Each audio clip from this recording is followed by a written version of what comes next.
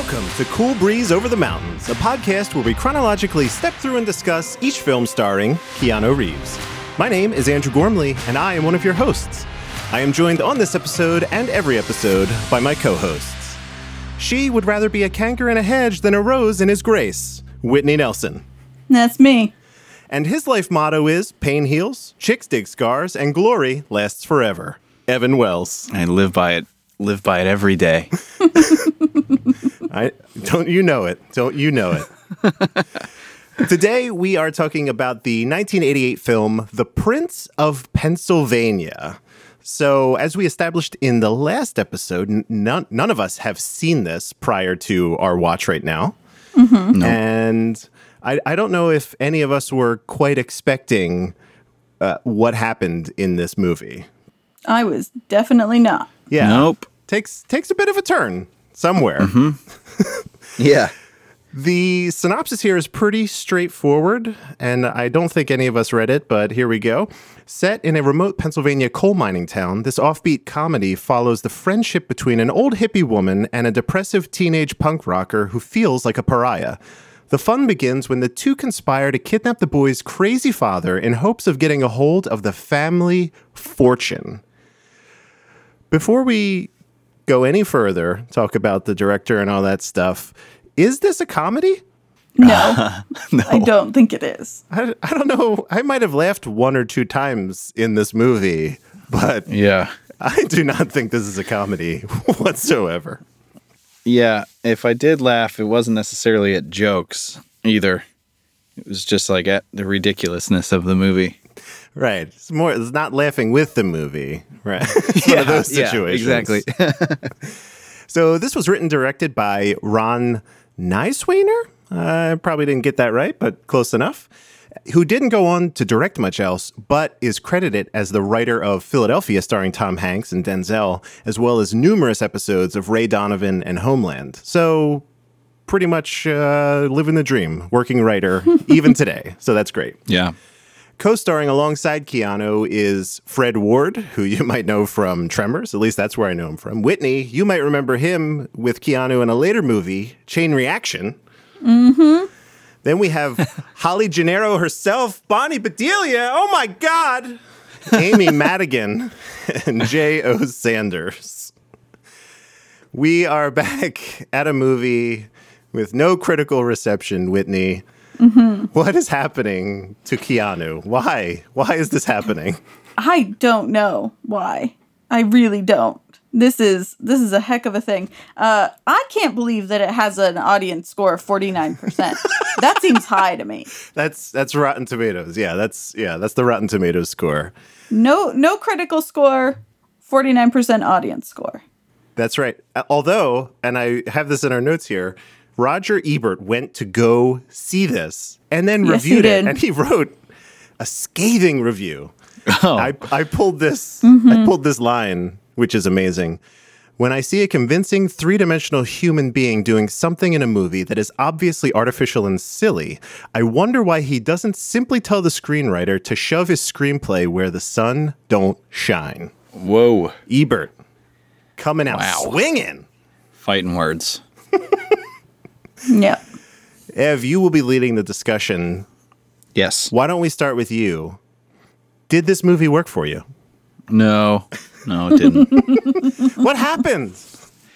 I don't know what happened, man. I had high hopes. First of all, it was, Pennsylvania, and I was all excited for some PA references. Those didn't happen. Right. And I don't know. I was bummed. I really was. I was upset. I did not. I think at the very end of the movie, I turned it off and I whispered some kind of words to myself that were along the lines of, well, that was terrible. And that's pretty much how it went for me. That's unbelievable. Let me ask you, why were your hopes so high to start off with? Was it based solely on the haircut?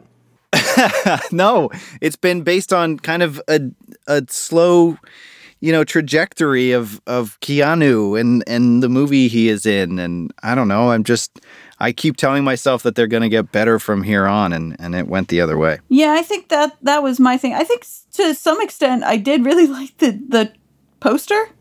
I think that I think that well, just like things have been steadily getting better. I've liked them more and more almost consistently every movie we've watched. So I definitely thought that we were sort of in the upswing as well. But I also thought that like this seemed so of a time from the poster. And when you look and it looks a little bit wacky and whatever, it definitely looks like a comedy just based on the image. Yeah. I don't know. I definitely was expecting something that was more... not relevant is the wrong word, but like, even if it wasn't good, that it was something that I would enjoy because it was so of its era. And this was not that.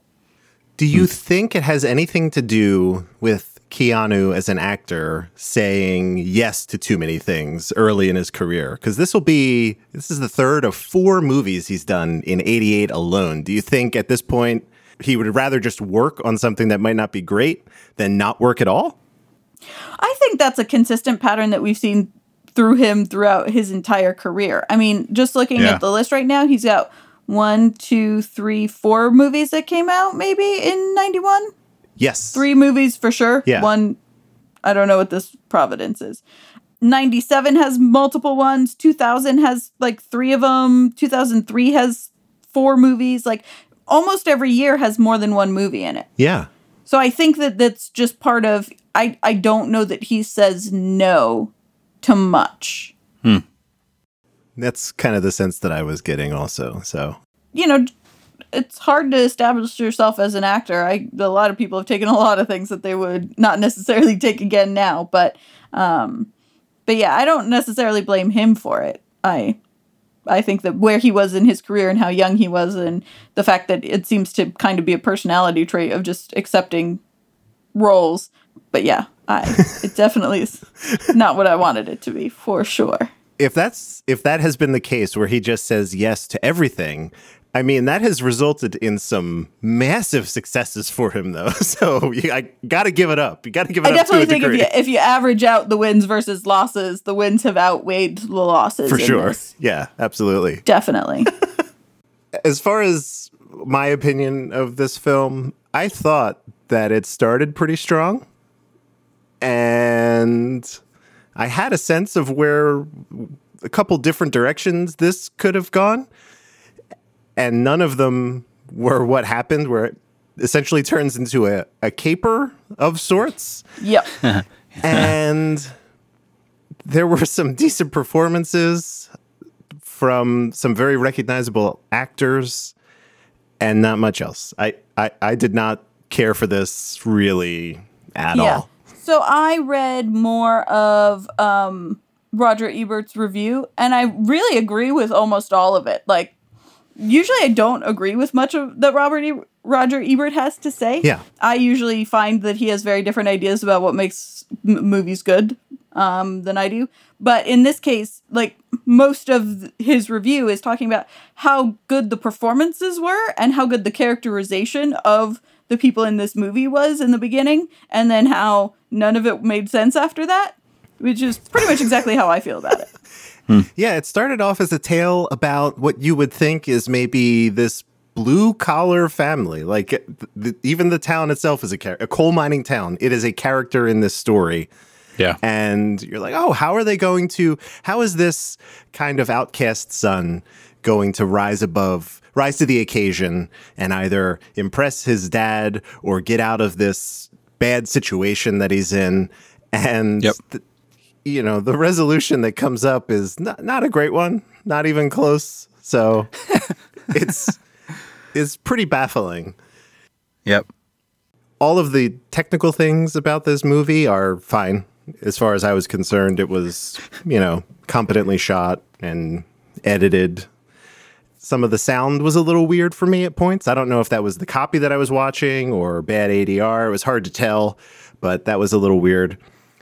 I do want to note 2 things, though. This is about the actors. So it's always interesting for me to see younger versions of actors that I'm familiar with later on in their career. Mm-hmm. And I couldn't help but... So have you ever looked at a picture of, like, young Robert Redford by any chance? Mm-hmm. Sure. He looks like Brad Pitt, or it's the resemblance is very close. Mm-hmm. Like him in The Natural.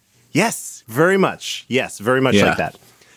In this movie, I couldn't help but have two of these deja vu experiences, which you actually had in the last episode, Ev, with the main character, David. Right. He looks like a Yep. character from Stranger Things.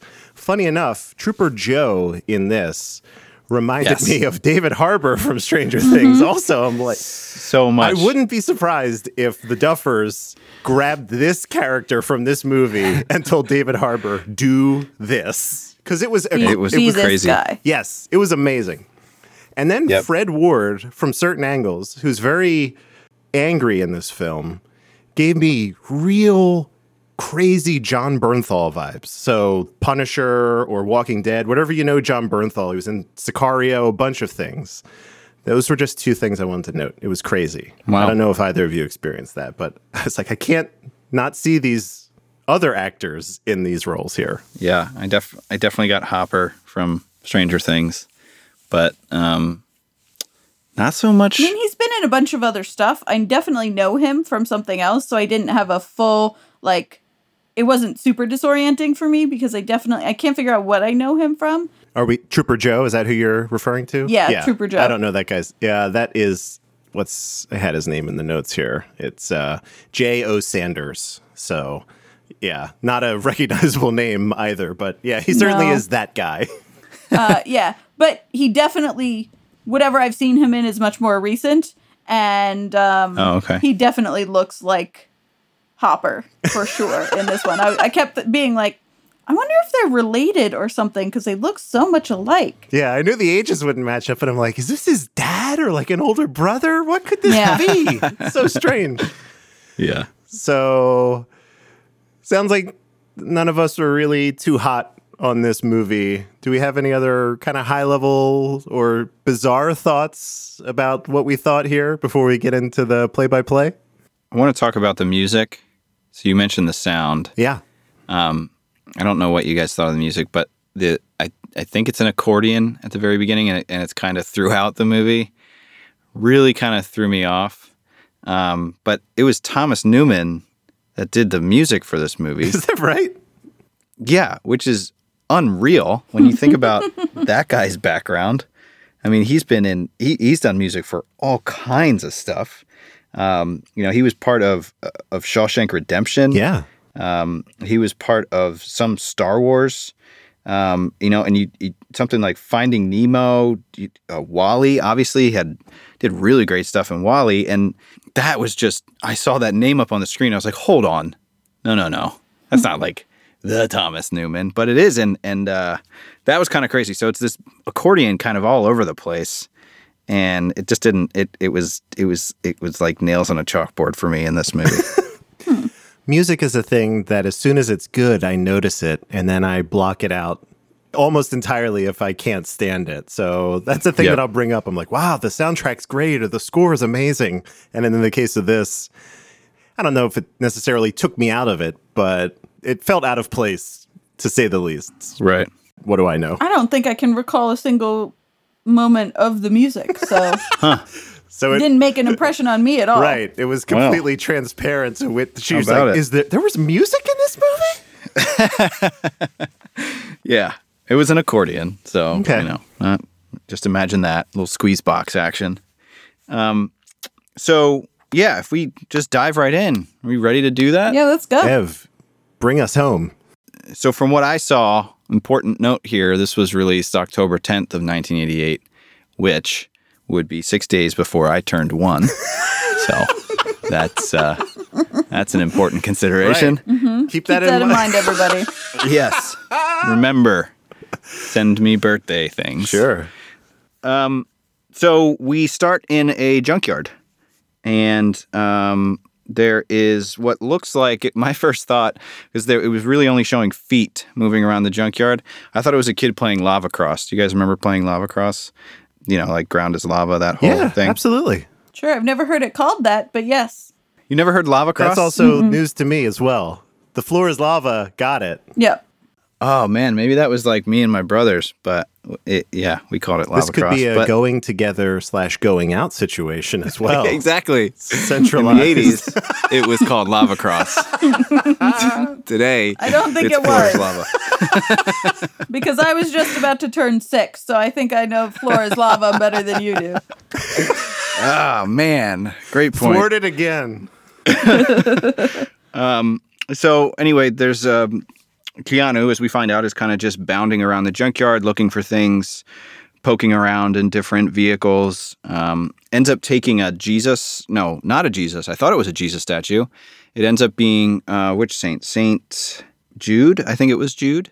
So it's a statue of Saint Small, little statue of Saint Jude on the dash of a car. Throws that in his pocket and then ends up kind of spying initially on a biker gang that seems to meet in the junkyard. And this is where we get the first line of the movie, which is, "Want a haircut?" So Random what we're haircut. seeing, Keanu's kind of leaning over and looking down on this group, and one of the members is spray painting a mohawk to make it pink.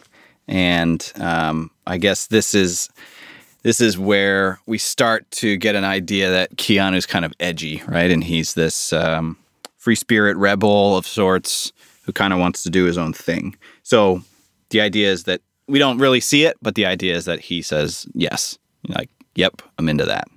And then where we end up is that we are at a church, and there's a choir singing. They're kind of really framing up a very religious event. And we're then introduced to Keanu's character's Rupert is his name. Which, did that throw anybody off? Like that name choice? It's a little old-fashioned for sure. Yeah. It didn't really throw me off because I feel like that's a thing that happened in the 80s and 90s where like the esoteric, quirky kid who's kind of a loner and really smart has an old-fashioned name. Got it. Yeah, Okay. that kind of, all right, that That's tracks. fair. That I tracks. can think of multiple other times when that happened, and so it made sense to me because it was kind of like a trope. Rupert. It's a family name, probably. Who knows? Yeah, that's it.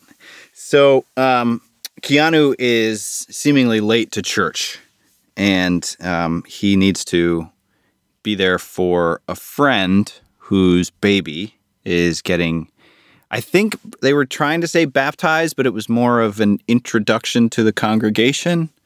So something along those lines, kind of like a new member to the church. It was definitely a baptism. Okay.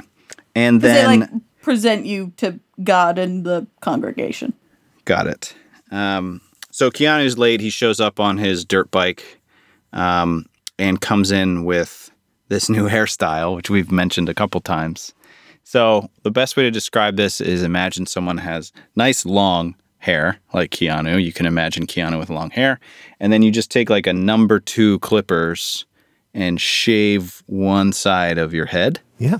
And then spray paint it Doesn't with the white. girl programmer in Silicon Valley have that haircut?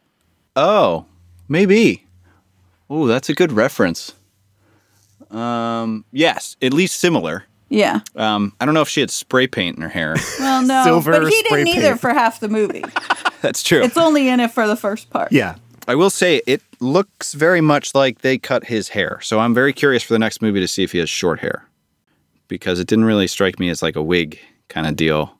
And it appeared to kind of grow out throughout the movie, to your point, Whitney. So pretty sure they cut his hair.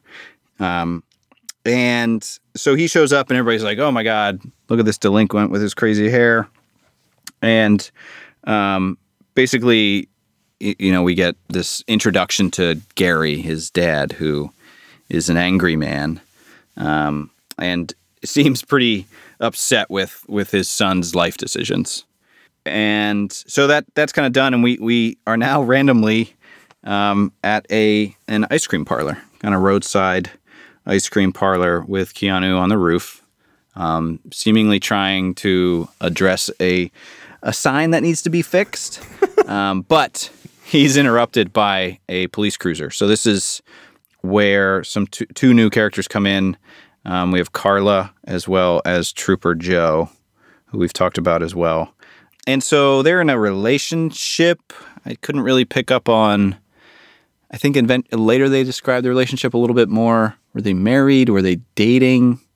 She was a mistress, I believe. Yes. Yes, that's what it was. Okay.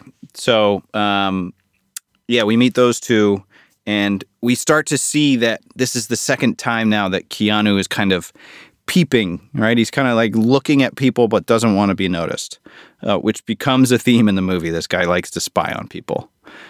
So that was pretty interesting kind of character development there. He says that because everybody lies. I think that was the line. He says, "I spy because everybody lies." Everyone lies. Yeah, I get it. Justification, I guess. So then we see that Keanu is having a conversation with Carla, the new female character, and we get a vibe that she's older, and he kind of comes to her for guidance, but also comfort. I think he's definitely very interested in her, wants to kind of spend his life with her. So they're kind of creating an interesting relationship with those two. But then we get back to what we presume is his family home, but turns out that Keanu actually lives in the garage. Yeah. And it's actually a pretty nice setup in the garage. It's a cool little pad. I don't think I would have minded living. However, if we're thinking like, in my mind, this is like Centralia, PA, right? Where the really famous coal town. Yeah. I got to believe that garage gets pretty cold. Yep. For sure. Come January. For sure. There's no insulation there. It's clearly just cinder block and full of doodads and inventions. Right. So I'm getting this weird, what was I thinking of here? Like almost Back to the Future. Like, man, it's slipping my mind now. But, that classic room or kitchen that they show where everything's automated. Oh, like Ferris Bueller's Day Off. You know what? The vibe I got was Honey, I Shrunk the Kids, maybe? That's it. Yeah. That's what I was thinking of. Absolutely. Exactly. That's exactly. Everything's kind of like a Rube Goldberg machine Yes. or like a proto-robot. Right, yeah. So in this case, it's something welcoming someone who's broken into the garage with a recording of dogs barking and some mannequin with a flag. It was very, but basically his dad, Gary, breaks into his garage pad and, Keanu's not there.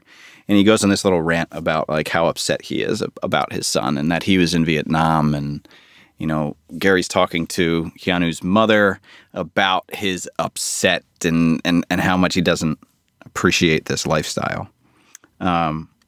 So that kind of starts to establish a bunch there. We should also note this is probably the second time. You can see that these two people, his mom and dad, are kind of like very different people, especially when it comes to dealing with him. Mm-hmm. Yep. The mom is very lenient and kind of wants him to pursue his dreams in a way.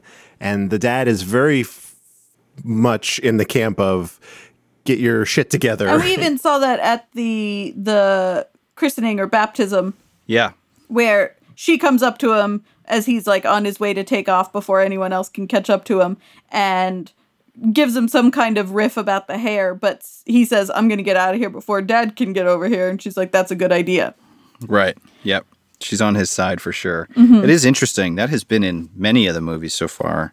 And I wonder if that's like an 80s movie thing or if that's just kind of how it's happened with these Keanu movies. That is an interesting pattern that seems to hold true for him, at least, also. Right. And him being a person with, a nice heart, or a good heart, at least. So a lot of similarities there, yeah. Right.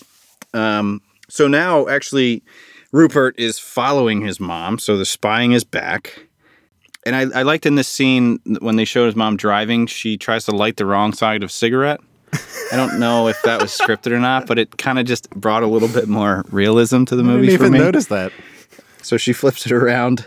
So his mom, Pam, is her character name. She drives to a trailer in the middle of nowhere.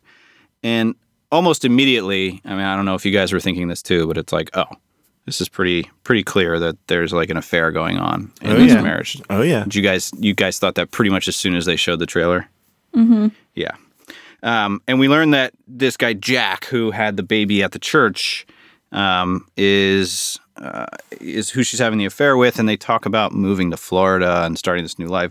All the while, Keanu is like out in the woods with some sort of listening device. They never really explain that. I don't know if he planted a microphone on his mom or something. He's got some sort of parabolic microphone or... Well, like you said, we've already established that he's kind of a snooper. Yeah, that's true. Who and likes techie. to... Yeah. So he has a lot of gadgets, and he also likes to try and observe people unobserved. So it's not out of character. I mean, they don't explain it specifically, but also I wasn't like, well, where did all this come from? Because I feel like they established it pretty clearly. Yeah. So he has a very clear signal of his mom and Jack having a conversation, ultimately, having a little bit of adulterous fun. At this point, I wrote in my notes, these kissing sounds are the worst, the living worst. Yeah. In all caps. Imagine him being the son of Pam and having to listen to that in his little I don't know where they put the mic on Bonnie Bedelia when they were recording this, but this is not the only time where her mouth sounds are out of control. I think it's in her mouth. That's where the microphone is. That's what I think happened. Because these kissing sounds, but also there's times when she's talking later on in the movie where it's so wet sounding, and I don't understand why, and it's very, very loud and clear, and it made me so disgusted. Yeah, hated that. You shouldn't be able to hear a person smile, is what I'm saying. Exactly. Oh, that's interesting. We should try on this podcast to see if we can... No, please don't. Please don't. Please Amplify. CSI Enhance. Oh, man. Okay. So Gary, Keanu's dad, is kind of fed up, and he's like, he should get a job in the mine. And, Pam's like, but you said that our kids would never work in the mine. But lo and behold, he kind of convinces her by saying it's like a topside job. He'll never really be down in the mines. Mm-hmm. And so he's now kind of doing like janitorial work, kind of grunt work at the mine. And that kind of establishes that they're going to drive home together. And this might be one of my favorite scenes in the movie here, is when we first kind of see Keanu and Gary kind of in a closed space together and engaging and conversing. And it's Andrew, I think you have the audio here, but it's an interesting back and forth between them for one of their conversations. When you get drafted, you have to see a shrink, right? Well, I remember one of the questions he asked me was, you're sitting on a beach, and in the water there are two people drowning. Now, one of them has a cure for cancer, and the other is your own son. Which one would you save? How would you answer that question, Rupert? Take your time. Guy with the cure for cancer. Well, think for a second, will you?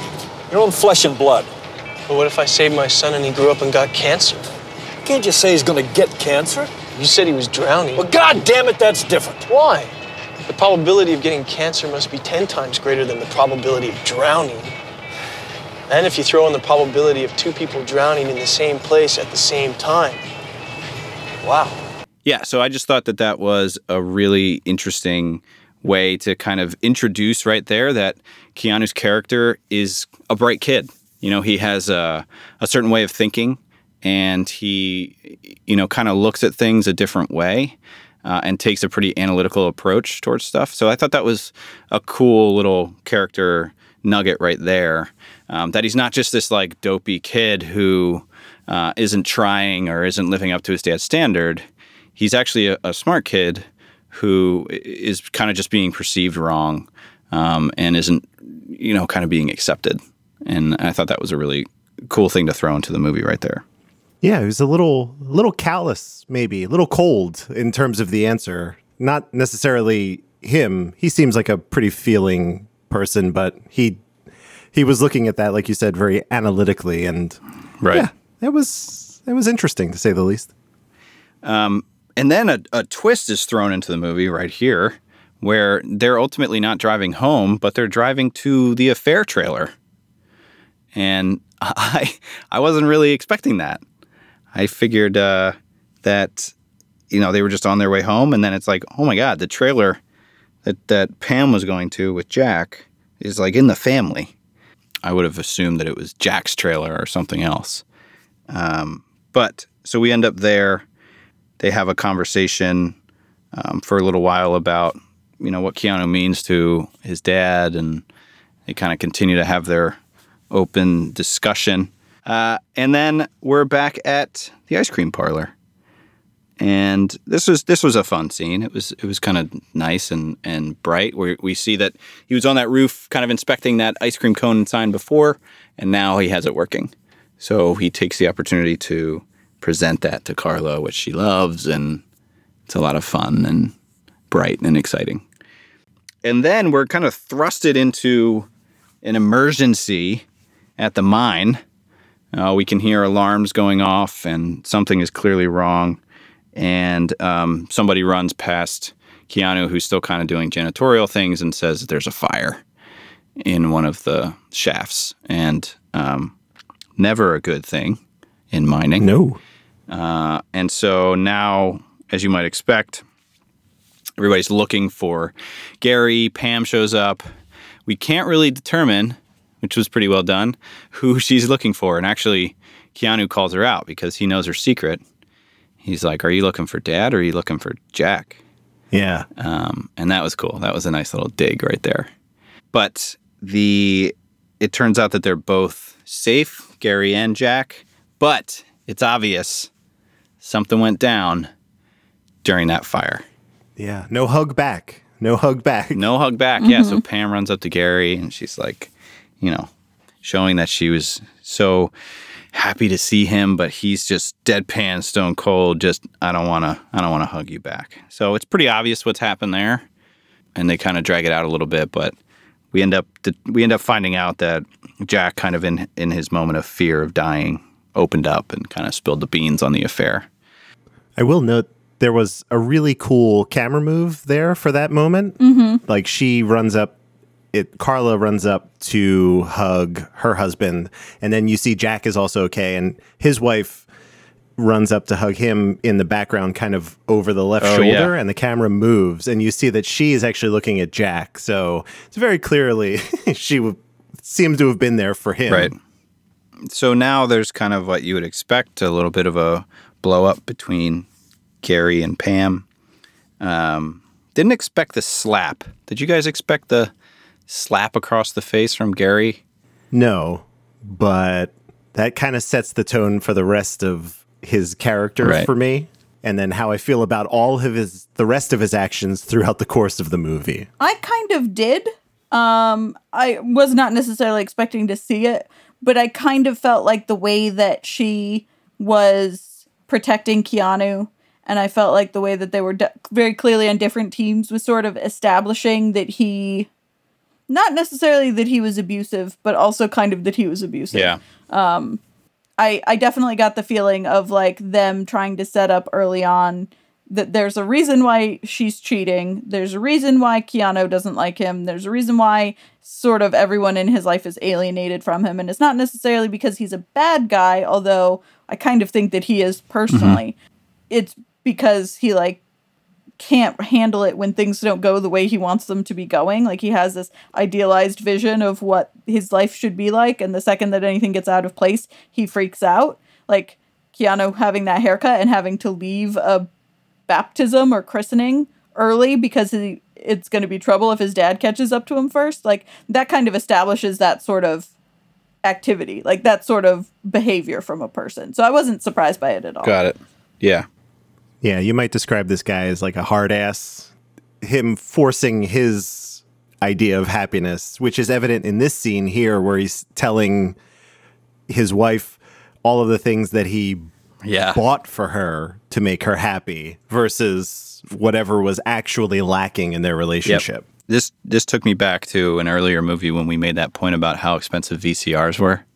Because that's what he really hits on. He's like, I bought you a VCR. And it's really an important thing, to the point where he rips it out of the entertainment center and runs out of the house with it. It's crazy how big VCRs were, to be honest with you. That thing looked like it was 40 friggin' pounds. But anyway, so Keanu kind of has a feeling that this is happening, and he rushes home and ends up like tackling Gary. But they don't really get into it beyond that. I really thought they were going to kind of fisticuffs a little bit, but not so much. Keanu just kind of leaves. Has shown his upset. He has shown how upset he is with his dad, but he leaves and ends up going back to the ice cream parlor. And this scene kind of confused me. So he shows up to the ice cream place and he shatters the window on the front of the building. I'm assuming just because he was upset, but it just seemed like misdirected anger. Like I didn't understand why he took it out on that. I didn't have a clear read on the motivation here either. This has been his safe place, This has been his happy place, and it was just confusing to me.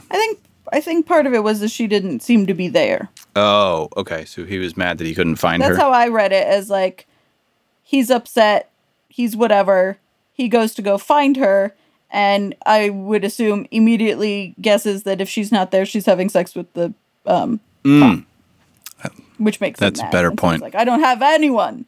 Even the people that I think that I have who are in my corner, I don't have. So he breaks the window. Got it. Yeah, That's what I read, but that could be Solid giving it read. too much credit. You've convinced that's me. it. Solved it. Introduction to Keanu's love of motorcycles happens in the following few seconds when he does a wheelie as he leaves the ice cream parlor on his dirt bike. So that's important to note. Noted. And he ultimately meets up with the biker gang, which this just got funny at this point. The idea is that he kind of gets mocked while he's driving away from the ice cream parlor by what we assume is kind of the popular kid in high school, and he was kind of the laughingstock of the school.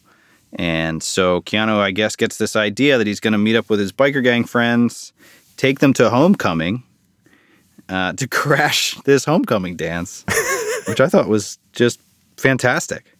Keanu kind of gets a little drunk, and he decides that he's going to dance with kind of a student chaperone, if you will. Yeah. Student moderator. And I think there is a line that you had here, Andrew, for how he tried to get eloquent with her while they were dancing. A lot of people think you're weird. A lot of people think the same about me. We, like Socrates, are not appreciated in our time. What a jerk. What's that mean? Well, nobody likes Socrates because he spoke the truth. They made him drink hemlock for it. Dork. We offend the common rabble with our truth. We are the truth. I don't want to dance anymore. You got my dress all yucky. Well, yuckiness is truth. Oh, Rupert, can't you be normal for 3 minutes? Oh, man. Poor Rupert. Oh, Rupert. It should be noted here also that I don't know exactly when we were privy to this information, but apparently he has dropped out of school entirely. So he went back to this homecoming, but he has dropped out of high school. Yeah, he hasn't been there he's in crashing months. this homecoming. Yeah. When did they tell us? They tell us earlier for sure. Might be in the garage scene. Right. But yeah, he's a smart kid, but also not attending school. And so it gets to a point where some of the, popular kids dressed well say this is enough and let's get this guy out of here. And the police are called, so that takes care of the biker gang. And then Keanu's kind of left alone, and wouldn't you know, can't get his dirt bike started. Unbelievable. He tries to get away, but this group of 7 guys is coming after him pretty hard and fast. And so now we see Keanu the next morning kind of stumbling back into the ice cream place, and poor Carla is cleaning up the glass shards. But it's a cliche in the movies, right? From a romantic perspective, cleaning up a wounded, significant other or whatever you want to call it. The idea of wiping blood off and, stitching up wounds and bandaging and all that. But it took a pretty gross turn, if I'm going to be honest. Yeah. Why? Why was that gross? No, gross. let's not kiss through blood. Kiss through blood. So, his whole... Don't yuck anyone's yums, Evan. He's got blood all over his face and stuff, and she starts to wipe it off and clean him up, but then she puts her thumb in it. Yeah, sometimes the moment overtakes you, Evan. Oh God. And then she has blood on her face, and it's all good. The top lip eating Keanu returned. We did see more of that. That is true. We did see that. There was a lot. Nice close, really all the way in there with the camera. And then, they start kind of planning life together. They start thinking about the future, and we get a story from Carla about her past. While she was a mistress, she became pregnant and kind of had to give up the daughter. So she's kind of longing for getting that daughter back at some point, or at least seeing her. So that's a little bit of foreshadowing there. The trooper shows up, messes up everything.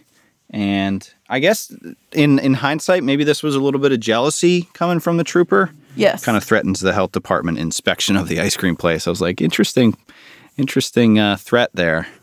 It's a bold move. That's pretty rude.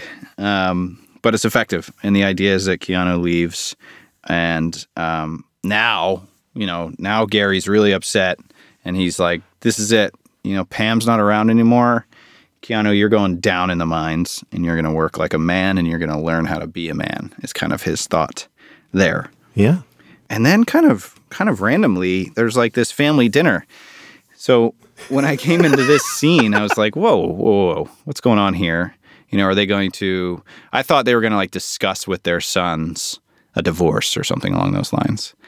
But it was pretty interesting because Pam ends up seeing Jack at the adjacent table with his family. The man she's having the affair with. And I wasn't expecting that. That was interesting.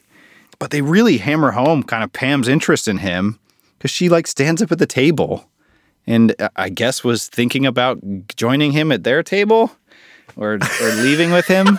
But it was really kind of like, okay, we get it. She's really not interested in Gary anymore. Yeah. Gary actually grabs her arm and growls, sit down, Exactly. Well, I definitely think that what they left too much in this movie to subtext, considering how much was wildly overt. But like, it seemed pretty clear that she had not been allowed to contact him since the whole revelation of we've been sleeping together. Yep. And so she wanted to be like, how are you? I haven't talked to you. Let's work this out. Let's run away. Let's do whatever. And the husband was actively preventing that. So right. Yeah. We did learn, which I glossed over, but Gary and Jack happen to be best friends as well. So that was a little bit of insult to injury there. So hard to know if Gary and Jack's relationship is, I would imagine it has now failed. But that was a bit of a bummer. They had another person pushing Gary away. That's it. It's unbelievable. That's it. Poor Gary. That's what they're trying to do here is make you feel bad for Gary.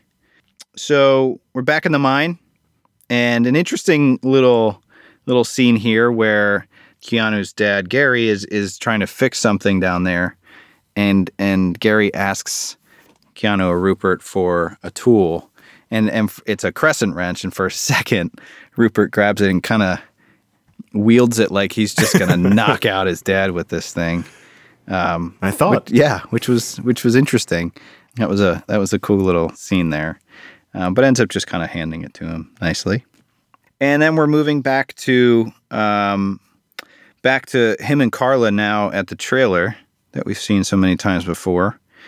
And this, Andrew, I think is what you were referencing earlier for the interesting turn that the movie takes. Do you want to talk through the plan that they came up with? So this is when it becomes a caper.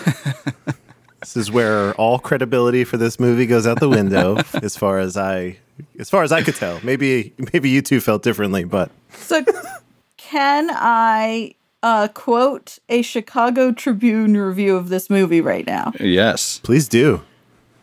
But then, somewhere around the midway point, an emboldened Niswaner suddenly overplays his hand. The Oedipal rage that almost always simmers just beneath the surface of the cult film Wild Infatuations with Older Women, blanket resentment of male authority figures, abruptly boils over as Rupert decides to kidnap his father and hold him for ransom. The Freudian imagery runs riot.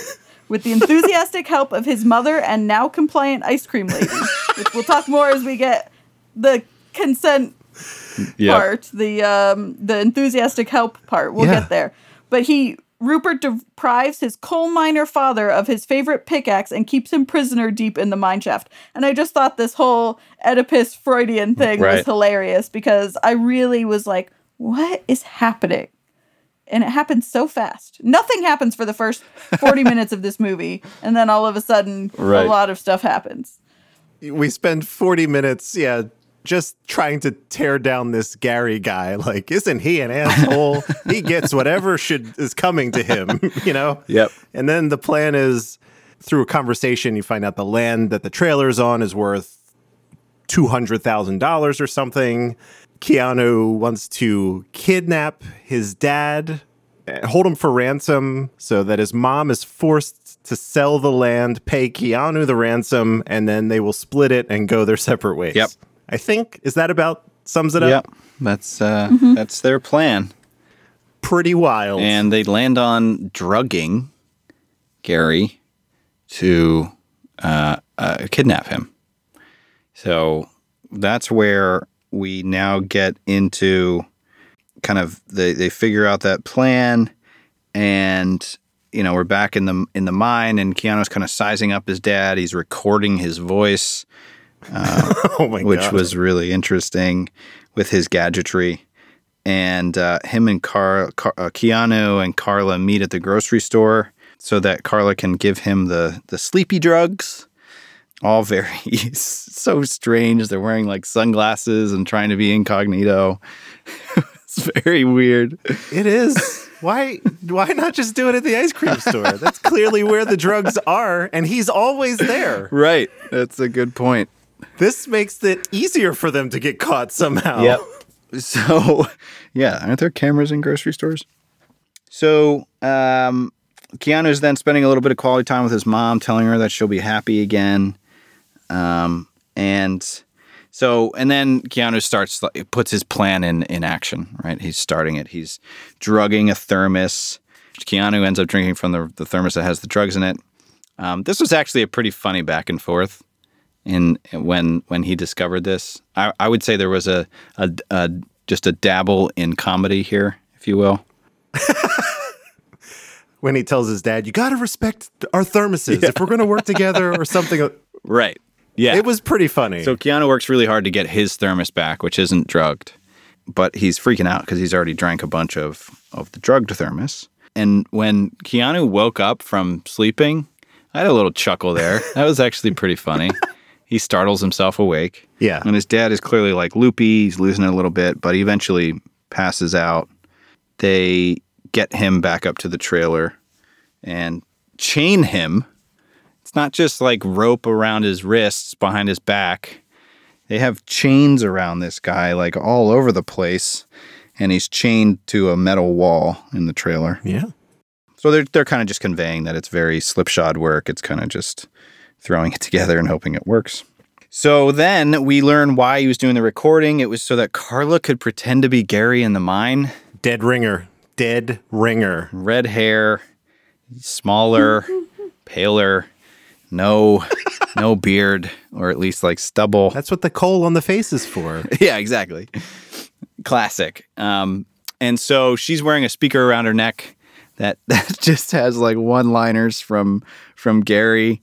It's very weird. This part felt like Home Alone to me, where he had the little talk boy and he would, or play things from television at the appropriate moment for the pizza guy. Yeah, you filthy animal. So Dad, Gary finally wakes up. He's obviously confused and angry. And a masked person comes in and feeds him. We learn that's Carla. So they're trying to kind of drag this out a little bit. And now we're back at the family home where the police are there and they're doing the classic waiting for the ransom call.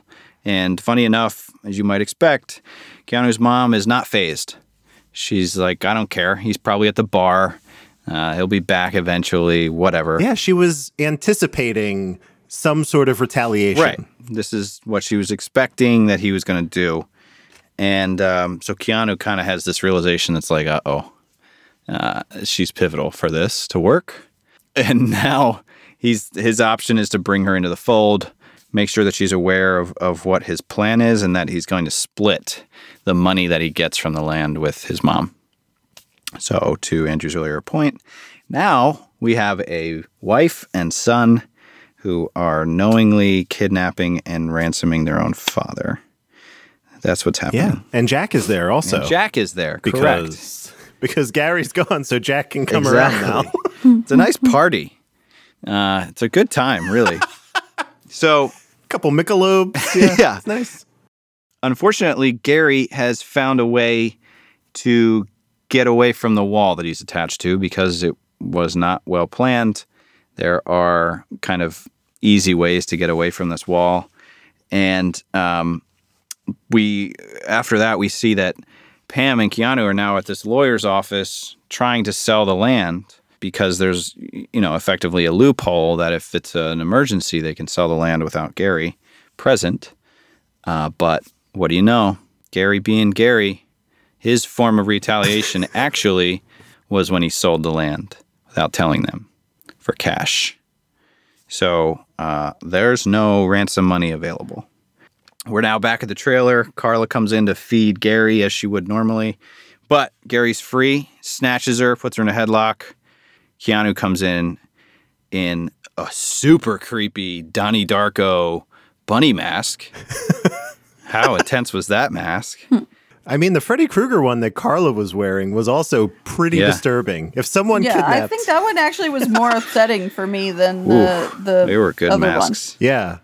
I think the one she was wearing was the worst. They were good kidnapper masks. Really great. They were. Yeah, that sounds like a good Halloween costume. See if any house that I go to gets that one right. As soon as Keanu walks in and he's wearing this bunny rabbit mask, I'm thinking, okay, he barely tried. He's wearing like the exact clothes that you would expect him to wear. And I had thought, if his dad does not realize that this is him, but then he goes ahead and takes the mask off anyway. But it was just the least amount of effort possible. He basically shouldn't have come in with a mask on. Meanwhile, Carla has like a full trench coat covering all visible skin. Yeah.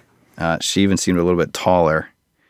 But yeah, that's true. He was just wearing the exact same outfit with a mask. So Keanu ends up coming clean. He said that he, kidnapped him and that he wants the money. And Carla's like, this is a nightmare. I'm out of here. So she heads out to her car, drives away in her Super Beetle. Great little car. 1971 Super Beetle, if you're curious.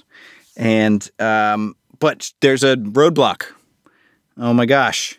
We have Trooper Joe, and he is waiting there with the whole cavalry. So they knew what was going on here. And then eventually those cops end up at the trailer.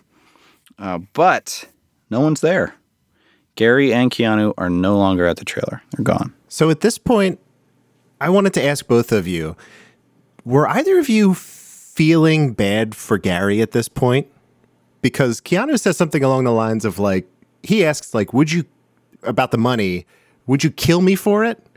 And Keanu responds, I think he says, I thought about it. No, he said, I've thought about killing you before, like without needing a reason. Yeah. And that kind of takes the wind out of Gary's sails a little bit.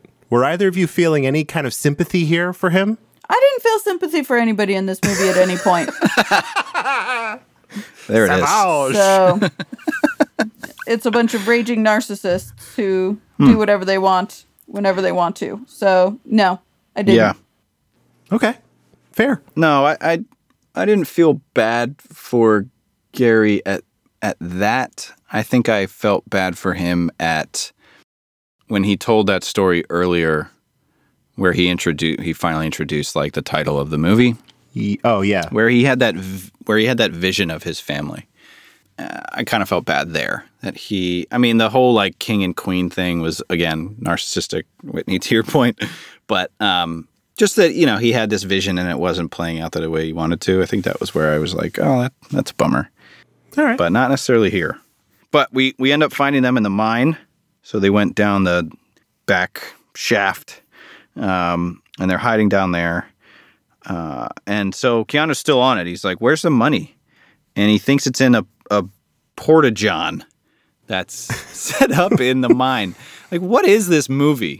Like, there's like a porta potty basically that's chained and locked, chains wrapped around it, and padlocked. And so Keanu sees this and he starts like hitting it with an axe or a crowbar or something, trying to get in there. Really strange. But the cops eventually find them in the mine shaft. And so now all these cops are descending. Carla is descending into this mine. They're all trying to find Keanu and Gary. There's this looming kind of impending methane buildup issue, which confused me a lot. You know, why would the methane be a problem only when they went down there at night? Like I couldn't really. Is it because there were more of them down there? Like, why wouldn't that be an issue all the time? Like, why is it going to blow up now? I don't know. I kind of got confused by all that. I think it was because of the lantern. Oh, it was just that one lantern? Yeah, well, they said not to put the flame too high because you could ignite the methane when they were first getting. Oh, so methane's always there, right? But let's keep in mind, moments before this, Keanu's plan to get the money was to literally use dynamite to blow up the porta potty. So, had that plan played out to its logical conclusion, everyone would be dead. The whole town would probably be dead. Yeah, That's this was how no Centralia happened. no small amount of dynamite either. It was stick, like a full stick, one or two. Yeah, yeah, it's crazy. It's a lot. It's a big bang. All the money would have burned up in the explosion. Right. But anyway, so they eventually the police kind of discover them, and there's this, the classic chase scene that you see in like the old black and whites, where people are going in a door and missing each other, and there's terrible music playing, like that kind of thing.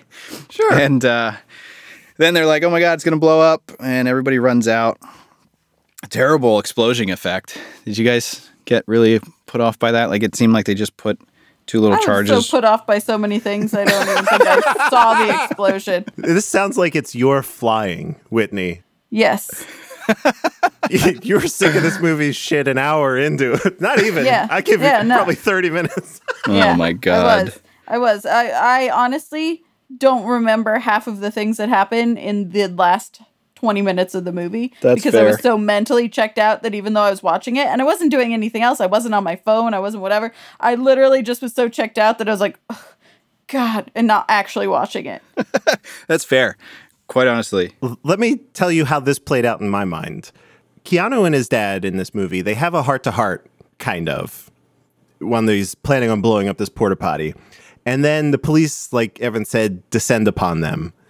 And his dad looks at the lantern that one of the policemen is holding, and just from looking at it is able to discern that the whole place is going to blow up in, I think he actually says, 40 seconds. He gives a very specific number. 40. And the cops book it. They are I thought that was pretty funny. I thought that was a moment for the two of them to get the money and roll. But no, he was dead serious that the whole mine was going to explode. Mm-hmm. Yeah, I thought it was a diversion. Yes. Just grab the money and go. Let's get out of here, son. Let's go do our own thing. And I was really cheering for that. But I was so irritated because it's like, are you telling me that it takes 40 seconds for this methane to ignite? Not instantly off of the flame that's in your hand right now? Yes. Is that what I'm led to believe? Like the fire starts way down somewhere else in the mine and then like slowly works its way out. That's Physics 101, pal. Also, somehow Carla gets lost in the mine. She gets separated from this huge group, which is weird because she is technically under arrest, but she breaks off from this huge group. And then Trooper Joe goes to find her. Or when it's called out that the mine is going to explode, rather than book it, he continues to look for her. So there's a lot of weird stuff that's happening in this mine. I think they're very all strange. high. It Could be the methane. Yeah, it's crazy. But the explosion annoyed me because it was just like charges set right at the entrance. Yeah, and it just blows dirt up into the air. There was no representation of it coming from the mine. It was just, a couple explosions right at the entrance, and that annoyed me. So Keanu's back at the house. Gary ends up convincing the police that he doesn't need to be arrested, that he's going to keep him at his house. And they handcuff him to the refrigerator door. The freezer side of the refrigerator door. The smaller of the two doors. It's a upright. It's not the stacked type. It's the upright. What is this? Like, why? And then, so in like this really strange scene next that so nonchalantly, like Keanu's little brother comes up to use the fridge and Keanu just like stands up for a second, gets out of his way, and then immediately crouches back down. Now, I imagine they were trying to convey that he's like super bummed because he thinks Carla died in the explosion. Mm-hmm. Fine. But, oh my God, that was so annoying. Why would you pick the fridge? It's the only thing in the house that a handcuff could wrap around. Right. Clearly.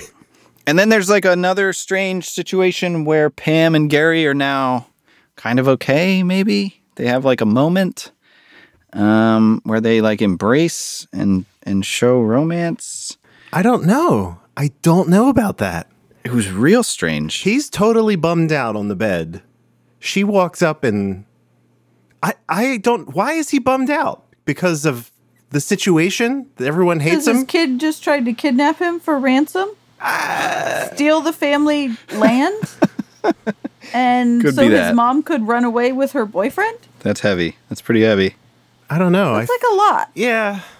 And then there's an explosion in the mine that maybe his son wasn't going to get out of, and they did, but like a lot happened to him in the last 2 days. Maybe he really liked the mine. And he's just It was his favorite feeling this. He's just feeling it all. And she hates him, but she still cares enough after years of marriage to sort of comfort him. I don't think they're like together or anything. I just think that's comforting him when he realizes that his wife and one of his 2 sons hate him. Yeah.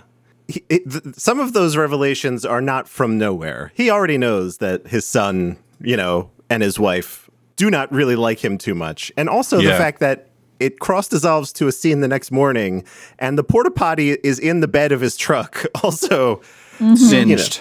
Right. He's crying all the way to the bank is how I kind of feel about this guy. So, surprise, surprise, next day, Keanu's not there. Neither is the door, though. Took the whole door. And now he's... Door off the freezer. And now he's dragging the door down the road as he's trying to hitchhike. That's where we see him. And perhaps the strangest part in this movie is Trooper Joe is standing on the shoulder of the road as Keanu's walking backwards and just suddenly comes into frame. Yep. As Keanu's walking and says something like, what does he say? Need a lift? Or, oh no, he says he offers to take the handcuffs off of him. Yeah, it might be easier without the door or something along those lines. Oh my God. We're meant to believe that he's on this remote road hitchhiking, and then bam, here's Trooper Joe standing there with a handcuff key. Damaged. Trooper Joe's damaged from an explosion, though. He's got a Band-Aid on his head and his left Hand. arm. It's the only road out of town, Evan.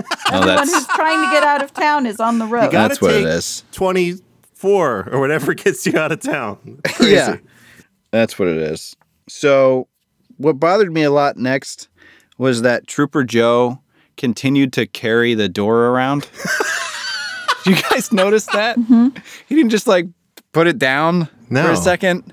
He just he's in the background just holding this freezer door. Do you know how much you can get for that at a scrapyard, Ev? Oh, maybe he's going to take it back to... fridges were made of iron. Take it back to Gary to put it back on the freezer. Clearly, yeah. Anyway, here Carla's alive. Oh my God. Carla's alive. She didn't die. And a very slow walk to each other. I was anticipating kind of a running embrace of happiness and excitement, but Yeah. they just kind of like slowly walked up to each other.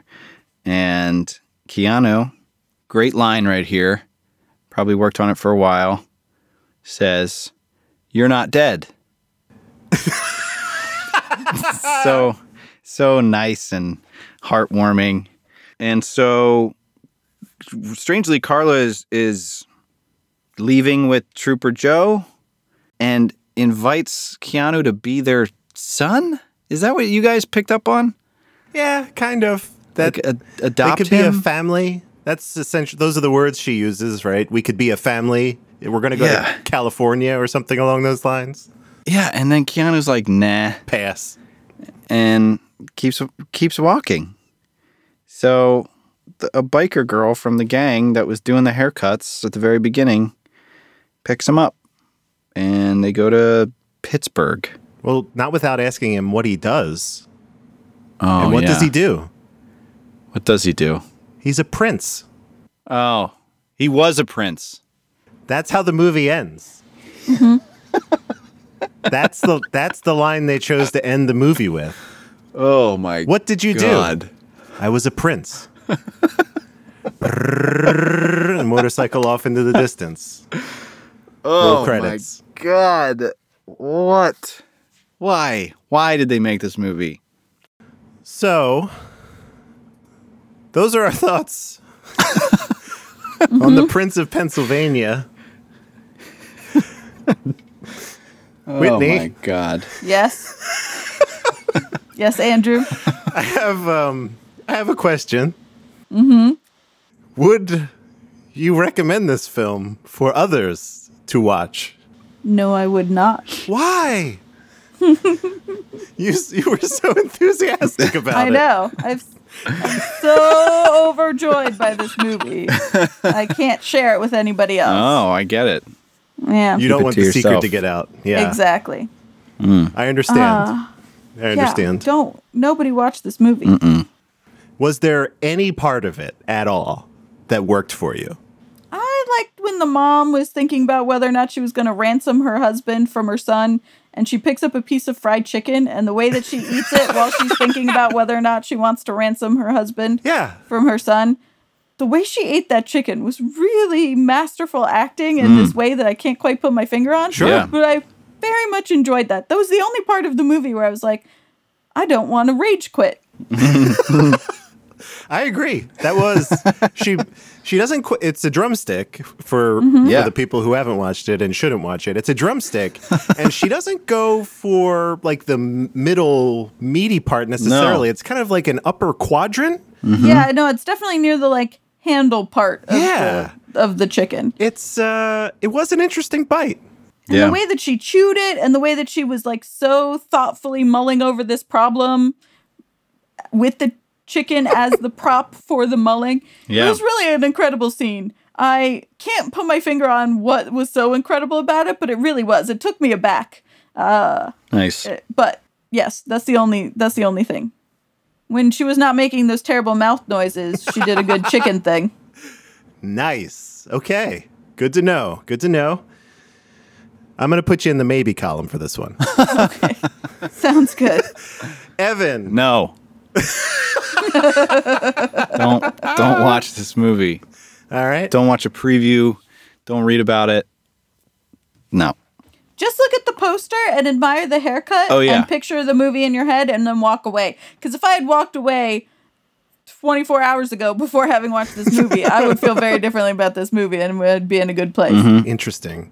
I'm going to go ahead and split the difference between. This is also a hard no. Yeah. Well, yeah.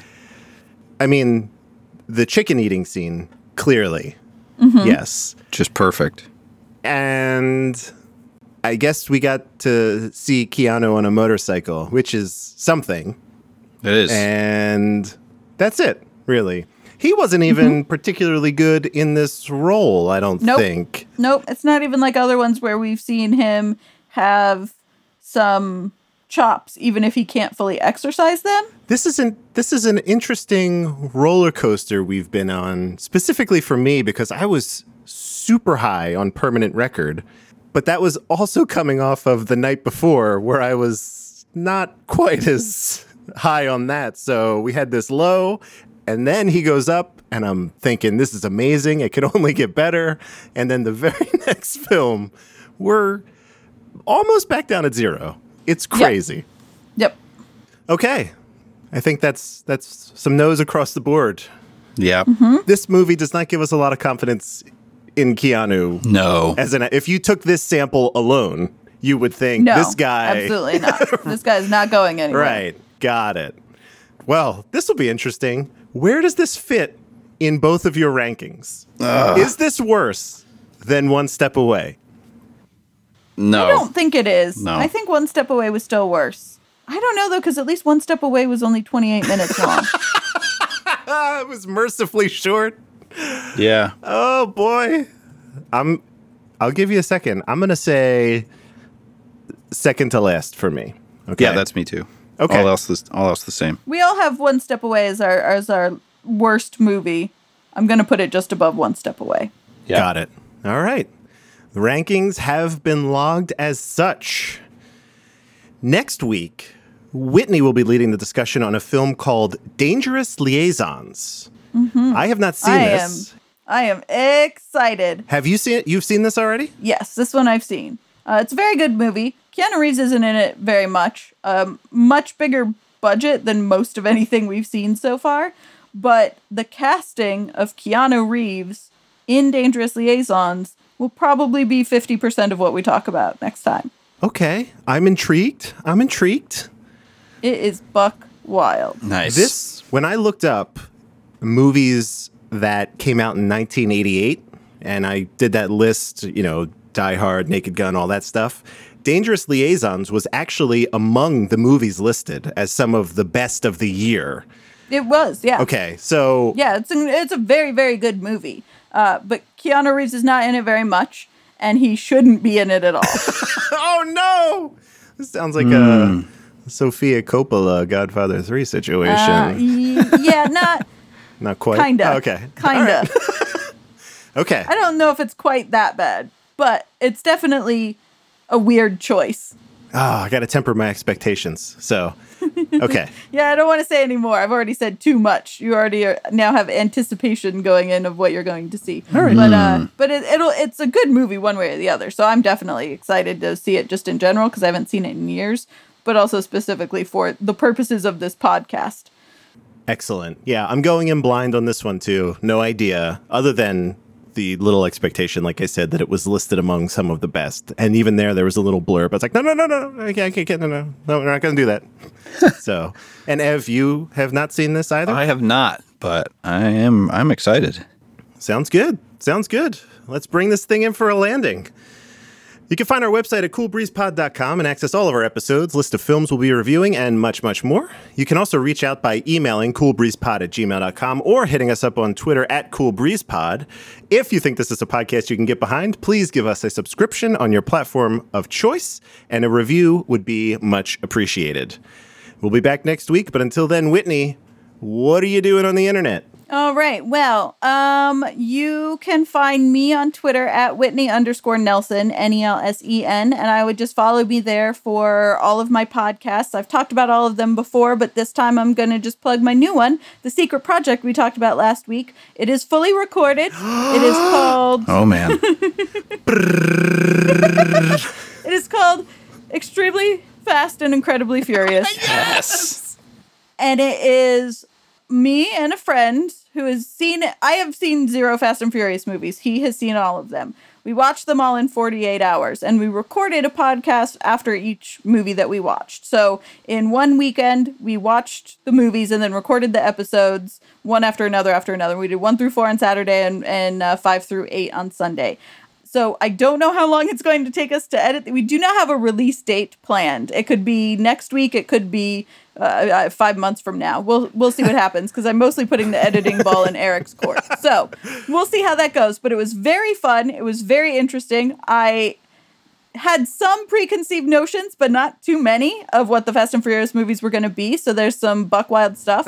And at the beginning of every episode, I try and recap what happens in the movie, and that gets harder and harder and harder and harder and harder and harder to do. But if you want to follow Fast Furious Pod on Twitter, there's nothing on there yet. But if you're interested in listening to it when it comes out and getting some announcements about stuff, Fast Furious Pod on Twitter is where you can follow us to see when things go live. And obviously, I'll talk about it here again, but stay tuned. Fantastic. Can I ask, just at a very high level, what is your impression of the franchise overall? I always love to hear what people think of these movies. Just like all of them, not one in particular. Yeah, no, I definitely preferred them when they jumped the shark. Okay.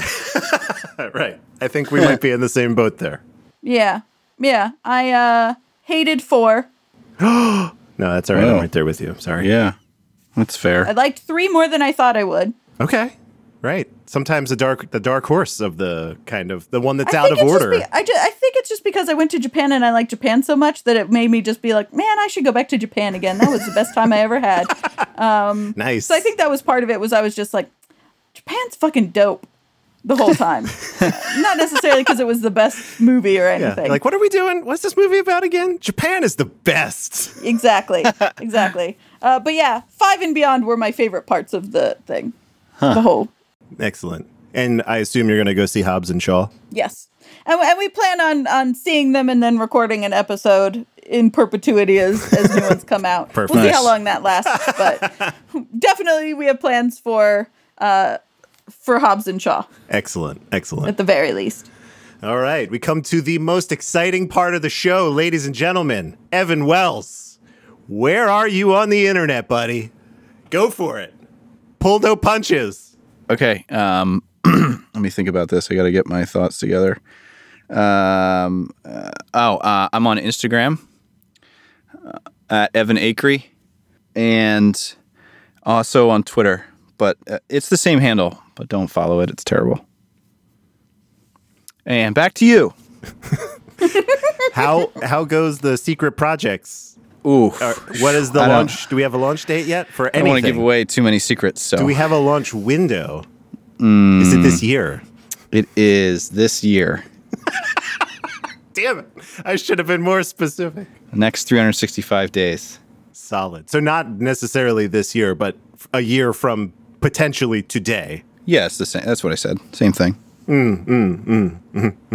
Cool. Okay. You can follow me on Twitter is the best way to actually keep in touch with me. It's the only thing I seem to check every day at Dark Driving. And that's it. So thank you all for joining us. And in the words of Bill S. Preston and Ted Theodore Logan, be excellent to each other. Party on, dudes.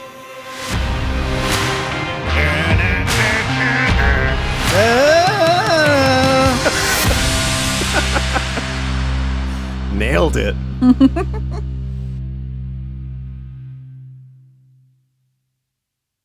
Does anyone else dance to that while it's playing? I kind I of do. do the, Okay, good. if I was at a concert, I nod along to it.